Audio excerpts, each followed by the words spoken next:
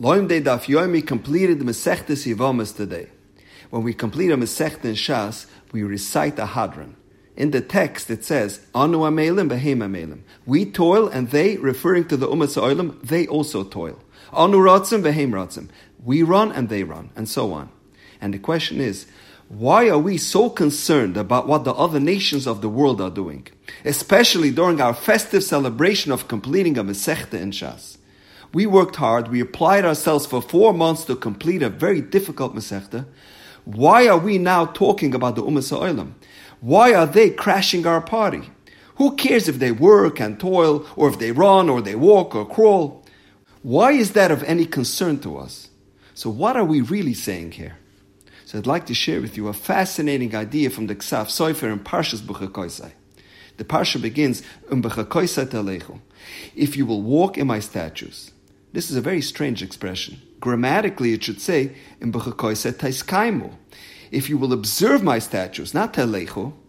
So he brings a famous medrash. David HaMelech says in Tehillim, Chashafti derachai v'shivid ragli ela desecha. What does that mean? Says the medrash something amazing. Amar David said, Rabbeinu Shalom, b'chol yoim v'yom ha'yisi machashev. Every day when I wake up in the morning, I think of all the places I have to go today.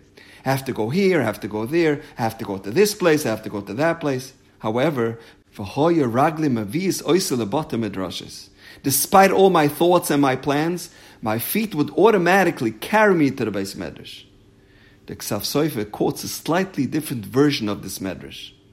Every morning, David HaMelech said to himself, today I have to go to this theater, I have to visit that stadium, I have to go to this circus, but instead I ended up in the Beis Medrash. So this version is very bizarre. Why would David HaMelech be interested in going to the theater? Why is he going to the stadium? Did they ask him to throw out the first pitch? David HaMelech was a king. He was the most significant person in Klal Yisrael. He was a warrior. He was a very busy man. So we understand, if he wakes up in the morning and his staff hands him his itinerary, you have to meet with this head of state, with this prime minister, with that president, and then he says, despite my busy schedule and all my responsibilities, Vashivi ragli ela desecha. My feet automatically carried me to the Beis Medrash. That's understandable. But why would David HaMelech want to go into a theater or to the stadium? So the Ksaf Sofer gives an incredible answer. David HaMelech had great reason why he wanted to go to stadiums and to theaters. Because he wanted to observe the incredible commitment and devotion successful people dedicate to their profession. The tremendous sacrifices they have to make to be recognized as the best in their field. These athletes and performers, they devote their life to their craft. They are defined by their career. They sacrifice their diet, their free time, their physical energy, their mental energy to perfect their skills. They will train for years and years in a pool just to shave off a half a second of their time so that they can win an Olympic medal. And that is why David HaMelech wanted to visit these stadiums. He said, Chashafti derachai. Every day I considered going to the theaters and stadiums because there I would see people who had perfected themselves in their chosen craft. And I wanted to be inspired by their dedication. And from them I want to learn how to apply such dedication to my own learning and to my own avodas Hashem. However, Vashiva ragli ela desecha. Even though it might have been a noble cause, but my feet returned me to the Beis Medrash. Ma'oivei techakmeni.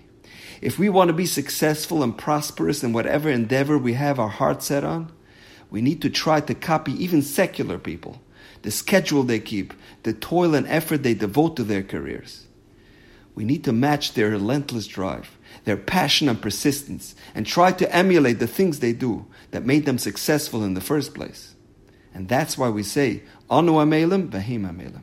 In order for someone to complete a Masechta in Shas, he needs to work and toil just as hard and diligently as they do in achieving their goals.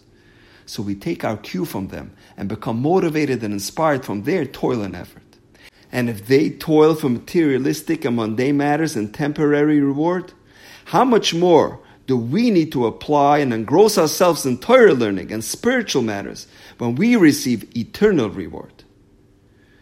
There's a story told that one day when Rav Hutner was a young bacher learning in Sabatkin Yeshiva, he was sitting by his Gemara and learning himself. The Alter of Sabatka approached him and asked him, Yitzchak, why are you learning alone? He looks up and he says, Rebbe, I'm not learning alone. I'm learning with the Yetzer Hara. The Alter asked him, why not with the Yetzer Tov? Rav Hutner said, the Yetzer Hara is a much better chavrusa.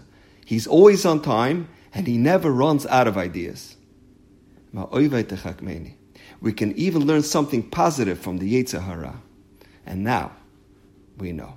Have a wonderful Shabbos.